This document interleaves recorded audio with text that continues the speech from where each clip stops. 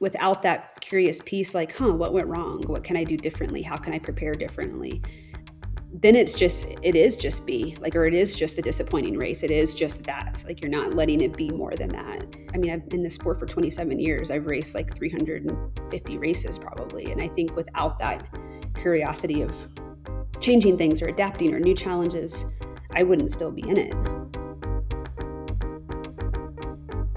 This is Choose to be Curious, a show all about curiosity. We talk about research and theory, but mostly it's conversations about how curiosity shows up in work and life.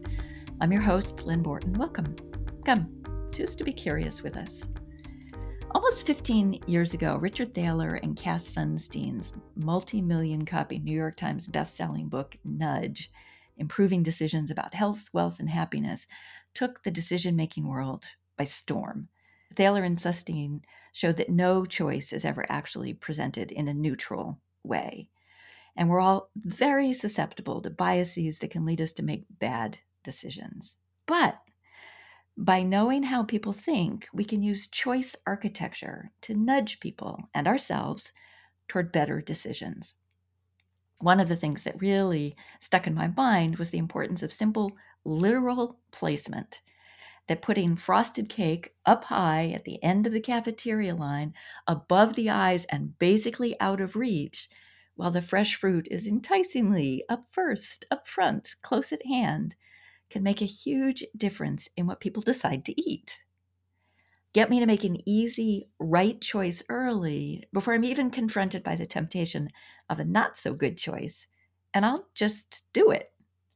So when I was looking around for research related to today's topic, I thought about Thaler and Sunstein and more recent research that builds on their foundation, especially work done by Evan Pullman and his collaborators. Thaler and Sunstein talk about nudges. Pullman talks about curiosity lures. Pullman and his colleagues created curiosity lures, incentives that pique people's curiosity and help them choose the should option over the want option. For instance, they report a 9.8% increase in stairwell use and a 10% increase in fruit and vegetable purchases when they tested curiosity lures in large-scale field experiments with over 100,000 observations. As they put it, the research, quote, provides evidence that a nudge based on satisfying curiosity has the potential to increase participation in desirable behaviors for people who often lack motivation, thereby facilitating a wide range of desirable behaviors at a small cost. Think of all the instances in our lives where we confront wants versus shoulds. How might a reframing with curiosity help us make better choices day to day? What would be different if we really had a handle on that power? And what are all the ways it might be useful, say, for an athlete in training? I'm guessing Addie Bracy has some thoughts about this.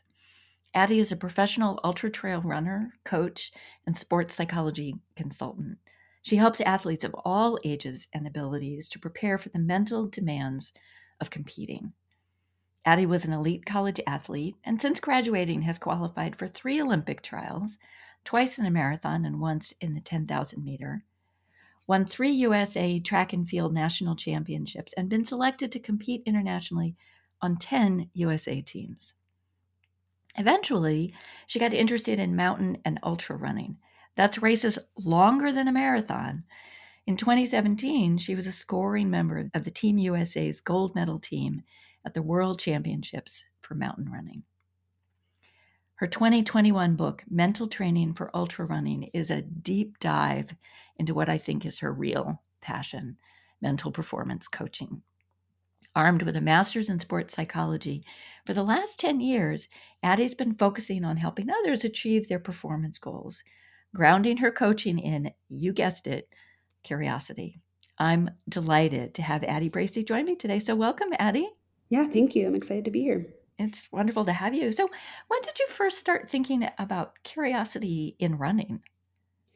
Um, I probably always. I think I started quite young. I remember my dad was a big runner. That's kind of how I got into it. And I just remember him. He was always training when I was very young, like 5 or 6, and we would go. to the track and I would see him running laps around the track. And just at some point, someday, I was like, I wonder if I could run a lap around the track. So I ran like a lap around the track. And then, that kind of graduated to maybe I could run a lap around the neighborhood. And then I ran a lap around the neighborhood. And yeah, I think that that's kind of always been what's led my career to be as long as it has. Is I always said, I just want to see what I can do. And when I feel like I've fulfilled that, I'll stop. And it's been 25 years and I haven't stopped yet. So I think I'm still kind of asking myself, like, what can I do, or what's possible, or can I run that far? Or can I run that high? Or, whatever the case may be with the race. Nice. You know what caught my eye was actually an article that you wrote in Trail Runner magazine, where you talked about approaching a challenge with curiosity helps to create a healthy relationship with vulnerability, and that's something that's required for doing hard things. And I thought, oh, wow, I must talk to this woman. So tell me more about that. Yeah, that's interesting. I actually had this exact conversation with an athlete I work with yesterday. She's training for a 240-mile race, which that's even Ah, hard for me to comprehend. That's like 5 days. Like I can't even wrap my head around that. And wow. earlier in the conversation, we were kind of talking about her values, and she identified courage as being one of her values. It's something she wants to exude and exemplify. And then later in the conversation, when we were talking about maybe what was scary to her about this challenge, she said, the unknown of going that far. And I kind of offered the suggestion of yes, and you can't be courageous without there being an unknown, that they like would cancel each other out. Like that's kind of a requirement. They're two sides of the same coin. So, I think there is a required vulnerability, because that's another piece of like, I'm still willing to put myself out there, even if I don't know what's out there, what's going to happen or what I'm going to confront. And I think it's sometimes easy to miss those things. And it's not, you don't have to not be afraid of the unknown, or you don't have to not be aware of it. But to have that, you have to have the courage and the vulnerability, and that you also have to have, yeah, the willingness to take on the unknown, which is where I think the curiosity piece comes to mind. I think curiosity is sometimes a nice way to frame, I don't know, and instead of that being scary, being like, but I'm going to try to find out and let's see. Yeah, yeah, yeah. So you actually have kind of built it out in terms of thinking of curiosity as a performance enhancer. And you had a couple of areas, particularly that I thought each one I thought, oh yeah, yeah, this is a really good point. For instance, let's just start with open-mindedness. It's sort of a good segue, I think, from what we were just talking about. How do you see that in this context? How does being open-minded actually enhance performance? I mean, I think people think, ooh, must be really focused, laser sharp. And that feels like there must attention. Yes? No?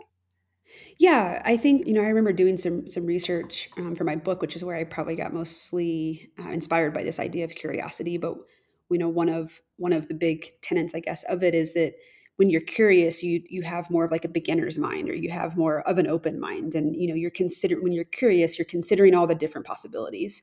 And that's incredibly helpful when you're preparing for the kinds of races that I and my athletes do, because we're not doing anything like that in training, so you really have no idea. And I think if you're not dipping into curiosity, you kind of inherently and maybe even subconsciously run the risk of kind of having this narrow expectation, or you haven't considered all the different possibilities. And then, when you're in the moment and something happens that you didn't think about, that's really terrifying. But, when you're curious, I think that forces you to like explore, how could this go? Like, what are all the different ways this could play out? And that's good preparation. I mean, it can be also maybe anxiety inducing when you consider like, oh my gosh, there's like a lot of things that could go wrong. But, the curiosity piece again, I think does reframe that into like, let's go explore. Let's just go on this adventure and kind of see. Okay, so I have to take a little side journey here too. Like, what do these adventures actually look like? I mean, what kind of distances do you run? What's the terrain? Help people who haven't yet run around the block, maybe, understand what it is that you do. So yeah, so I myself compete in mostly ultra distances, which, as you mentioned, is anything longer than a marathon, and mostly mountain and trail. And then most of the people I work with, just because of my own expertise, tend to do the same. And so that could look like, some of the biggest races, go through most go through like the mountains. You're covering 30, 50, 60, 100, 200 miles, which can often take days. So you're running through a day, through a night. Just continuously, not you're not stopping and showering and getting a good night's sleep. Well, so the longer the race, there are options to there's a cutoff time for the entire race that you have to meet these certain checkpoints to continue, but they are Uh, often the longer the race is, once you get maybe to 100 miles and up, built in to where you could take a nap. I don't usually do that, but you could choose to do that and build that time in. But for the most part, those stops are 30 minutes or 40 minutes. They're not long enough. You're not getting a night's sleep. that's not a night's sleep. No, So no. what's the longest race that you've run? The longest one I've done was 100 miles, but it was actually like 104 miles because I remember that really bothered me when I was like, wait, but I already hit 100 miles. Why am I not at the finish line yet? So it took me about 20 hours. Went Wow. through the night. So the longest training run that these people are doing, even myself, running professionally, is maybe a third of the distance of what the race is. So by the time you get to the race, the list of unknowns and things you haven't experienced recently in training is a lot longer than the list that you have, which is why I think the curiosity piece and the open-minded piece is so important for our sport. So, I mean, another one of the benefits that you have written about is separation of ego. And you were just talking about sort of what the journey and the process and learning from experiences that actually are a little comparable, but not totally comparable to what you're about to try. Talk about that. It's really that's a remarkable. I mean, the threefold difference is a big difference. Yeah. I think one of my favorite things about this sport, and maybe a piece of what you're asking with the separation of the ego, is you absolutely, like, literally can't do the sport by yourself. Like, you have to have help. You have to have what we call a crew, people that are meeting you along the checkpoints and giving you food, and people that are running with you through certain points that are maybe dangerous or like during the night. And so when I think about separation of ego, I'm like, gosh, I've had some of my lowest moments out there with someone helping me, where I'm like sitting on a rock crying, like, I don't know if I can finish this, like in the middle of the night, or, vomiting, or, whatever. And so I think there's a piece of that, of, and again, vulnerability, I guess, and like a willingness to put yourself in a position to maybe be pushed to your lowest, but also to ask for help and have people there with you. I also think, the separation of ego piece for me, especially coming from, I did my first ultra distance race when I was maybe 32 or 33. So I had already been in the sport for a very long time. Yeah. And when I would race on the track, much more shorter, predictable distances, I already had a pretty good idea of like how the race was going to go. And with these races, you just never know. In every race, I'm doing something I've never done before. And so it was actually maybe the biggest challenge for me, was to separate the attachment to the outcome and just be there for like the experience, and be open to what was going to happen and not be so tied to how I thought it should go. I think that's, again, a required part of the sport. You're listening to Choose to Be Curious. I'm your host, Lynn Borton. I'm joined today by Addie Bracy, professional ultra trail runner, coach, and sports psychology consultant.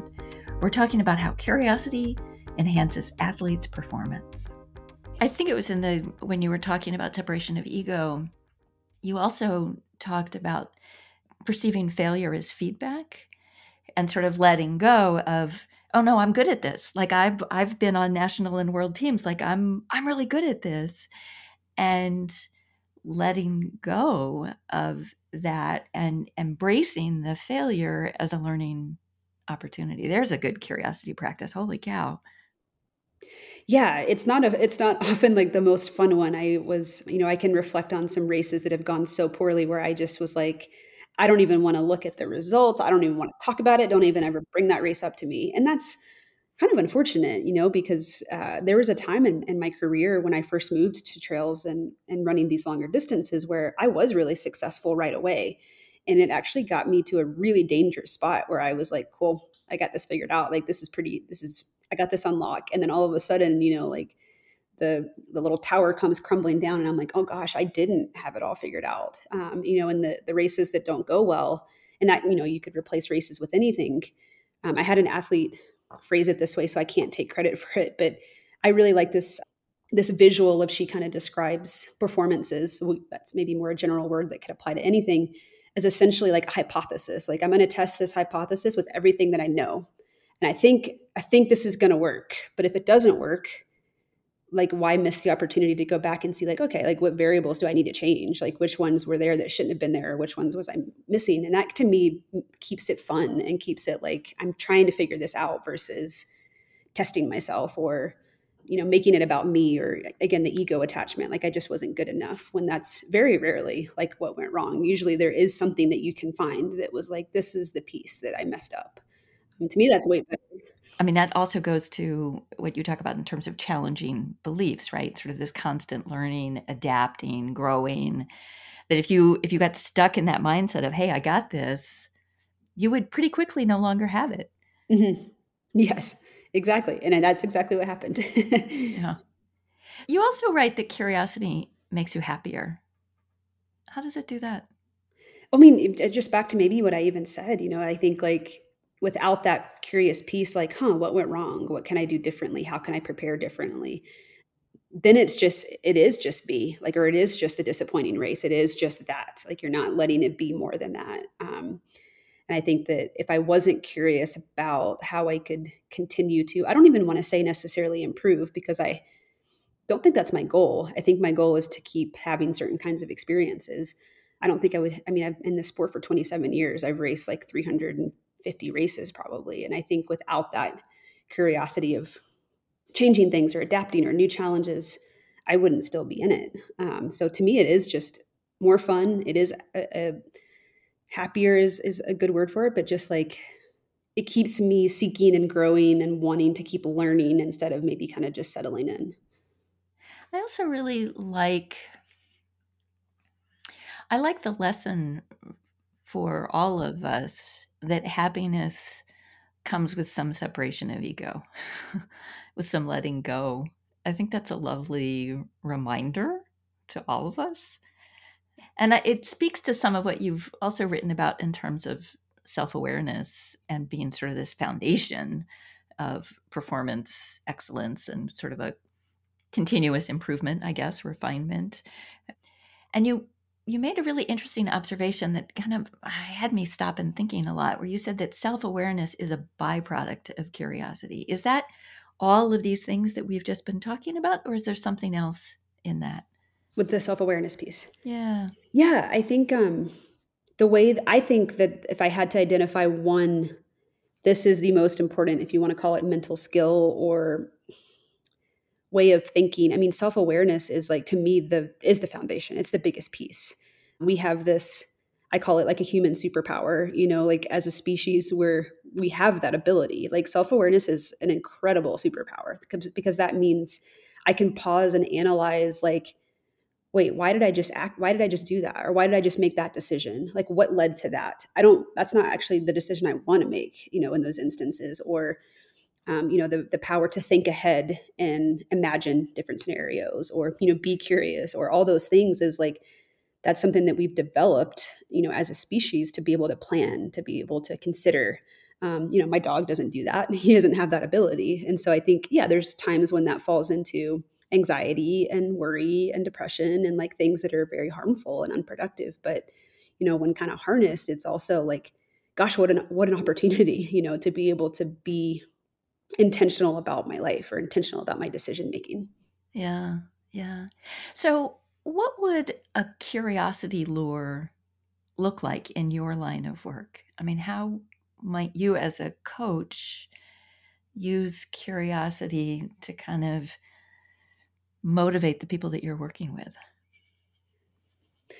Maybe I don't know if this is like a cop out answer, but I almost think that the sport of ultra running is a curiosity lure. Like, I think it attracts people that I don't think you're lining up for these events. I don't even want to call them races, because most people aren't thinking of them as races. I think that it already is. And I also believe that's maybe why I love the community and the people so much, because it in and of itself is like, you sign up for a 100-mile race saying, I wonder if I can run that far.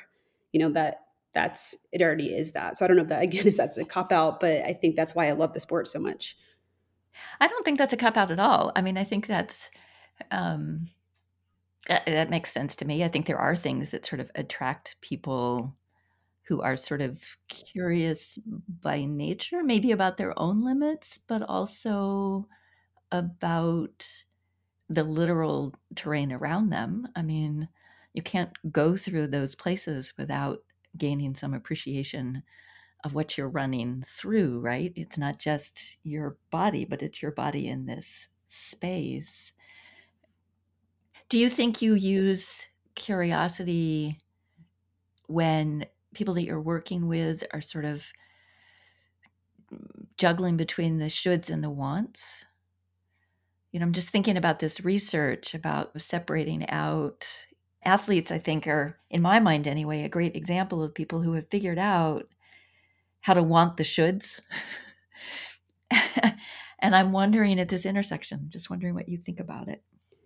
Do you mean like in terms of like the lifestyle and decision making and Yeah. it Yeah. takes to prepare for some of these things? Yeah. Like making the choice about, the demands of training or the choices of equipment or even just the decision to kind of get in the mental game. I mean, I've heard some of your work elsewhere talking about, it was kind of a new thing for people to think in terms of having somebody who was a psychologist or somebody who was really thinking about mental performance. It was always about sort of the physicality of it. But I can't, I mean, from my bit of remove from this, I can't imagine doing this stuff without somebody helping you get into the mental game. And so I'm wondering, like, oh, what does that look like?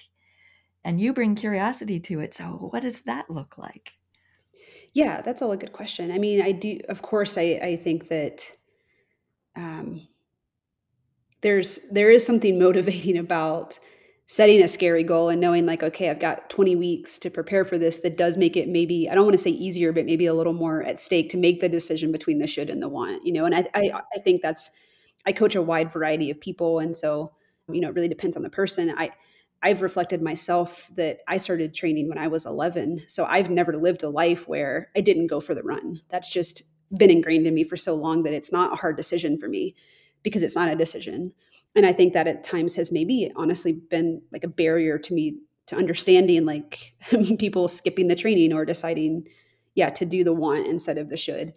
But I also think that one of the biggest reasons why people come to a coach or, someone like me to help them is number one, like the accountability on those decision making things. And, if you have a goal, it's a lot easier. I've even said before, I don't know if this is like a bad thing to say, but I'm curious what my active lifestyle would be if I didn't have things on my calendar that I was preparing for, because I don't look at it as like, oh, I got to like train today. I look at it as like, okay, I got 10 weeks until this race. I'm excited about it. I got to like prepare, like, where should I go do my training today? That's similar. Like, it feels more like you're moving towards something versus just like checking a box of this thing I have to do today.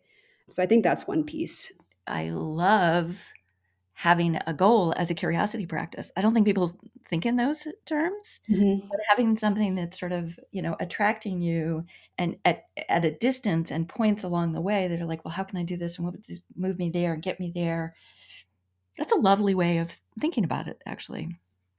Yeah, that's how I think about it. Here's the thing and let's work backwards. And so what does that look like today, to be one step more prepared for this thing that you've decided to take on? Very nice. Very nice. I love this. I love this. Thank you. So before I let you go, are you game for my big jar of wannabe analogies? Sure. Okay. Okay. So here it is. Literal big jar. I have slips of paper. Whoops, coming apart in here. And we're going to make an analogy to curiosity, one for you, one for me, one for the audience. Okay. Yours is jam. How is curiosity like jam? Mine is a raincoat, and I have one for our audience. Do you want to go first, or you want me to give it a try first? Maybe you give it a try first. Give Okay. me the Okay. ropes. How is curiosity like a raincoat? Um,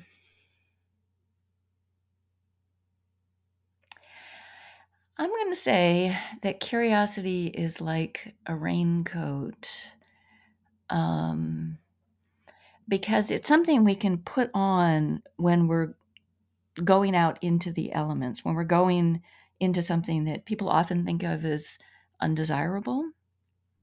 And it's a way of being prepared for whatever it is that's coming. So you put on your curiosity the way you put on your raincoat, and you're up for whatever the weather may be, proverbial or otherwise. So that's how curiosity is like a raincoat. How is curiosity like jam? I think my initial thought is like, okay, when you first think of jam, I'm like, oh yeah, yeah, you just like put it on toast. But then when you, I guess, zoom out or open your mind, I'm like, actually, jam goes really well on a lot of things. Like sometimes on savory things, like sometimes my mom makes like cool different jams and stuff to go on like meat she cooks, or like fig jam on like a sandwich or a burger. So it's actually a lot more Mm, versatile maybe than, or a lot more appropriate in a lot of different recipes than it initially seems like it is. I like it. I like it. I'm be curious about all the places we put jam. I happen to love fig jam. That's wonderful. Thank you. Thank you. And audience, yours is stuffed animal. How is curiosity like a stuffed animal? Let me know. Social media, hashtag analogy. Well, Addie, thank you so much for this. This was a lot of fun, and congratulations on all of your previous accomplishments, but also for the new enterprises in the years ahead. Thank you. Yeah, I really appreciate it.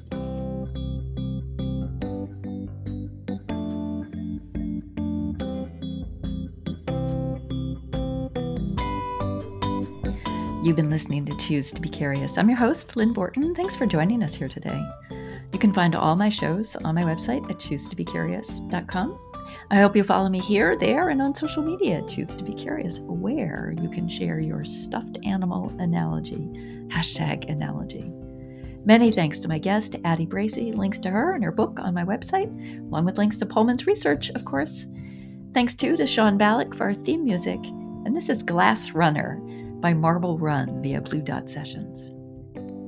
I loved Addie's frame of having a goal as a curiosity lure in and of itself. What a great way to think about incremental curiosity in service of something larger that we really want. I hope you'll join us again next time. Until then, choose to be curious.